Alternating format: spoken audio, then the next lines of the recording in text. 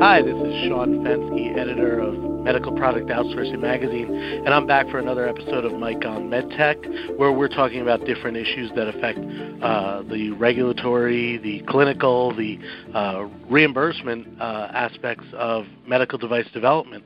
With us, as always, Mike Drews from Vascular Sciences, and today we are going to address reimbursement, approaching it as a sort of reimbursement for engineers, looking at product development process and how it impacts reimbursement decisions and how reimbursement can affect product development decisions. So welcome to another episode, Mike, and thanks for joining us as always. Well, thank you, Sean, for the invitation. Always a pleasure to speak with you and your audience.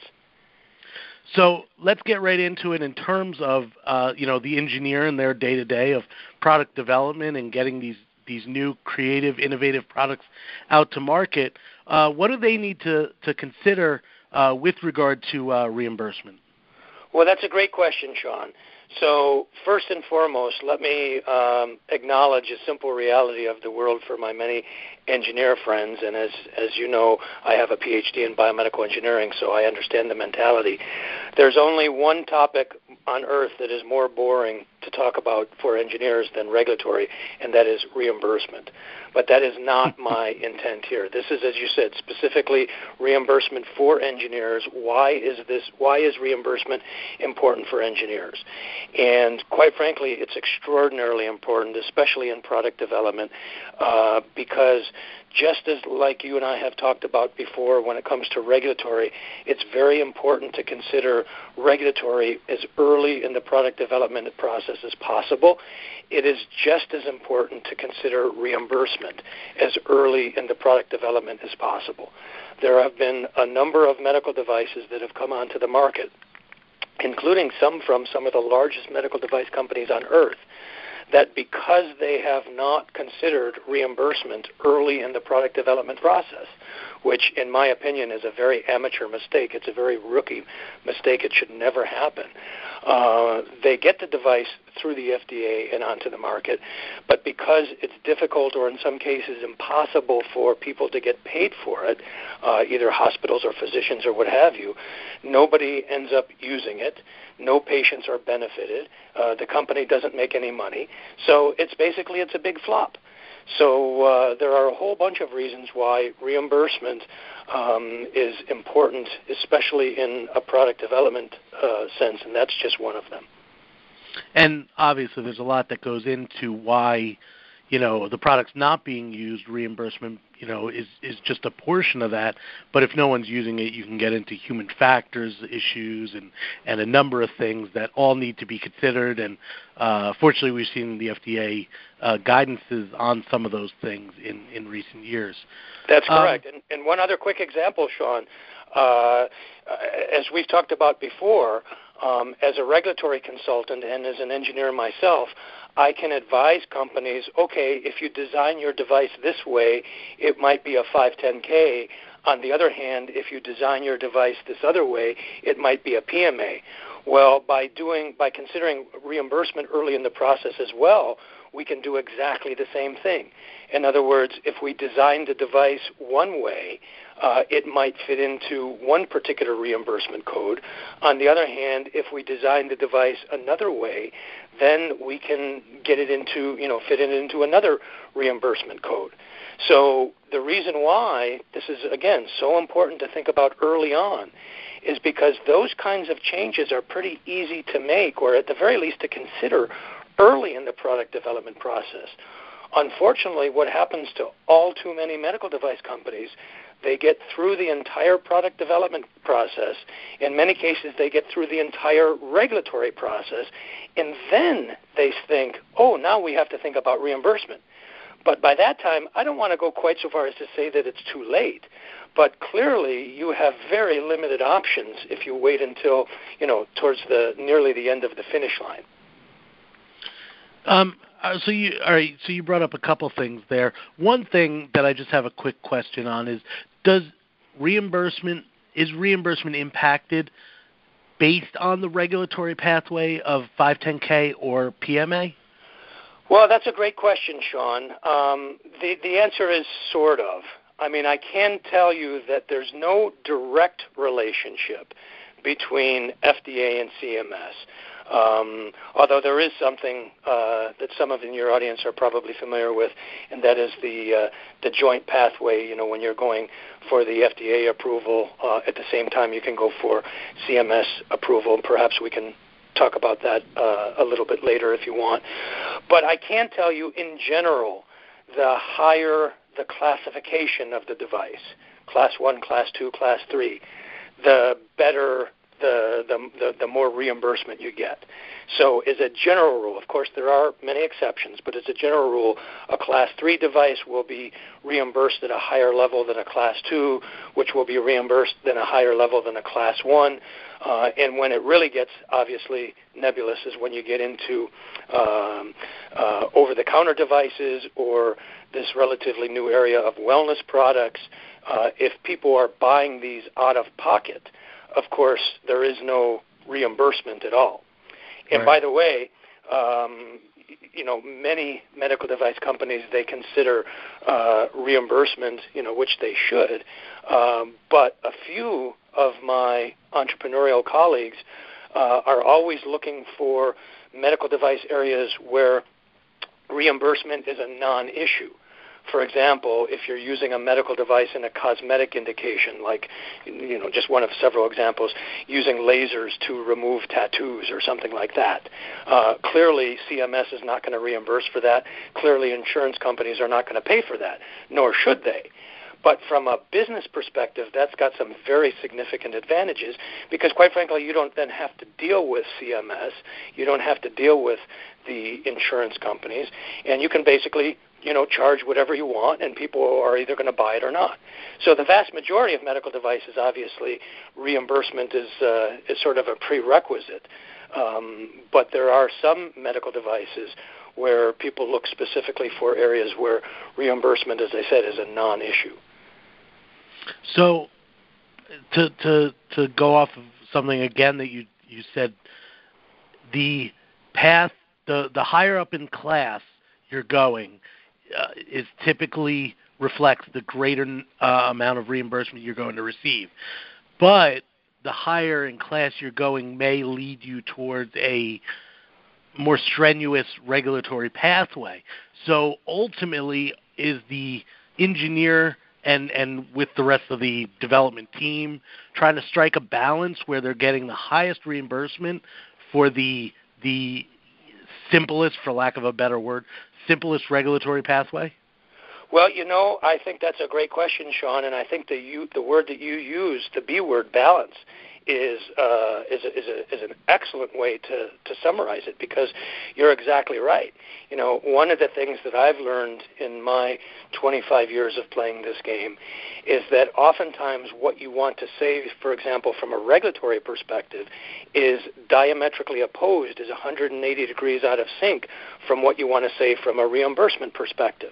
And so this is why I always say you cannot design regulatory strategies in isolation. You have to integrate them with your reimbursement, with your intellectual property, with your product liability, you know, with everything else.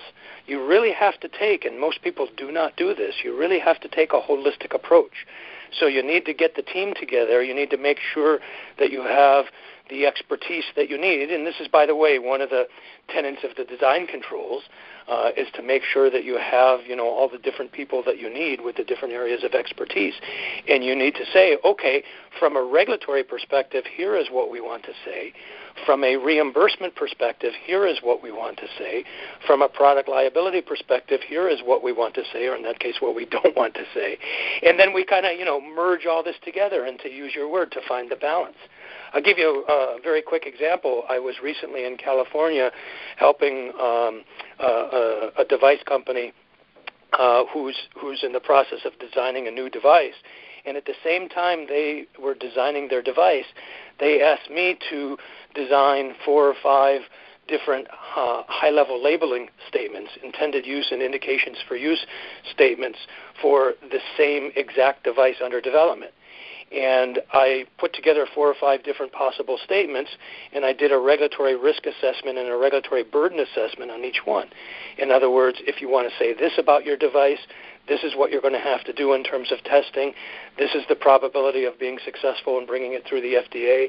On the other hand, if we want to say something else about our device, that's what we will have to do in terms of testing. That's our probability of being successful at the FDA. And when we presented this to the senior management, we didn't just discuss it from a regulatory perspective. We also brought in reimbursement because, as I said before, oftentimes what we want to say from a regulatory perspective may be 180 degrees out of sync with what we want to say from a reimbursement perspective. Yet another reason why we need to consider these things as early in the product development process as possible, because quite frankly, it's much easier to make changes earlier in the process as opposed to late. The last thing that you want to have to do is get your device through the FDA with a particular form of labeling, only to come to find that now you're having reimbursement problems. So in order to address your reimbursement problems, you have to change your labeling. And now you have to go back to FDA and say, well, we want to modify our label for you. I mean, that's a total amateur mistake. It should never happen. But unfortunately, it does. So not only the product engineer is about development and designing this cool new product, and then they know once they've got it set, they lock it down. But it sounds like what you're saying is that lockdown cannot happen until the other team members have been brought in, till regulatory has been brought in, till reimbursement's been brought in, that balance has been found where all parties are satisfied. So the regulatory folks say, we've got our target. We're willing to take on this amount of risk or regulatory review. Reimbursement says, okay, if this is what happens, we will be paid X amount for it. And the product developer says, hey, this is still a cool new product. We made this one sacrifice on design. But we're comfortable with where it's at. At the very minimum, those 3 groups need to be on the same page, not even getting into sales and the C-level executives. Yes, Sean, that's exactly right. I would just a very, very small modification to what you just said. I don't want to give your audience the impression that you cannot, to use your phrase, lock it down sooner. You certainly can. But if you do lock it down sooner without getting those other areas of regulatory and reimbursement and so on involved, then you run, in my opinion, a pretty significant risk of, the scenario that I just described earlier, and that is that you now have to, back up and try to undo things that you've done already. And as I said, that's easily avoidable. Again, to put this in an engineering, framework. Obviously, the bulk of your audience is, engineering folks. Engineers are certainly familiar with the design controls. Well, one of the basic tenets, never mind what the actual regulation of the design controls says, but one of the basic tenets, one of the basic philosophies is what Socrates said a very, very long time ago, and that is knowing the difference between what you know and what you don't know. And so one of the things the design controls reminds us is to make sure that we have not just the R&D engineer, but the manufacturing folks and, all the other things. Well, this is exactly the same as the design controls. Make sure early in the product development process, as an R&D engineer, for example, that you consider regulatory, that you consider reimbursement for people who are engineers who really understand the philosophy of the regulation. Never mind the letter of the law, but the philosophy of the regulation. These should not be new concepts. These should be quite familiar to you. And so, my most pragmatic advice for the engineers in your audience is when you're developing a new medical device, seek out people who have expertise in these other areas, in regulatory or in reimbursement, and say, hey, I'm working on this new device. Obviously, I don't know a lot about regulatory. Obviously, I don't know a lot about reimbursement or whatever area.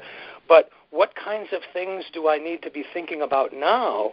What kinds of options do I need to be aware of to keep open so that I can integrate those with my product development strategy, with my engineering strategy? We have to take a holistic approach. How many times have years ago, I remember as an R&D engineer, I was very young and naive. Today, not so young, but still pretty naive. My idea was if I can build 2 or 3 different devices that worked, it was somebody else's job to figure out how to make 2 or 3 million of them that worked. This was a long time ago, back in the days where we used to refer to throwing things over the wall from R&D to manufacturing. Now we have, as part of the design controls, the concept of design for manufacturing. Well, I extend that metaphor, that mental metaphor a little bit, design for regulatory, design for reimbursement. Keep all of these things in mind earlier rather than later. And, what's the adage? An ounce of prevention is worth a pound of cure, something like that. Yeah, and, this is a fantastic topic. I appreciate you making it a little more digestible for the audience, but unfortunately I think that's going to be it for today. Certainly a topic that we could look to do as a part 2 coming up. Should anyone in the audience have any questions or have a specific topic that they'd like us to talk about on a future issue of Mike on MedTech, whether it relates to reimbursement, regulatory, product development, whatever it is, please feel free to email us, and we'll certainly consider it and possibly use it for an upcoming podcast. But for now, I think we're going to wrap up. And like I said, we'll look to do perhaps a part 2 regulatory or reimbursement strategy for engineers in a future podcast. So for Mike Drues, I'd like to thank you for listening, and we'll see you on the next Mike on MedTech.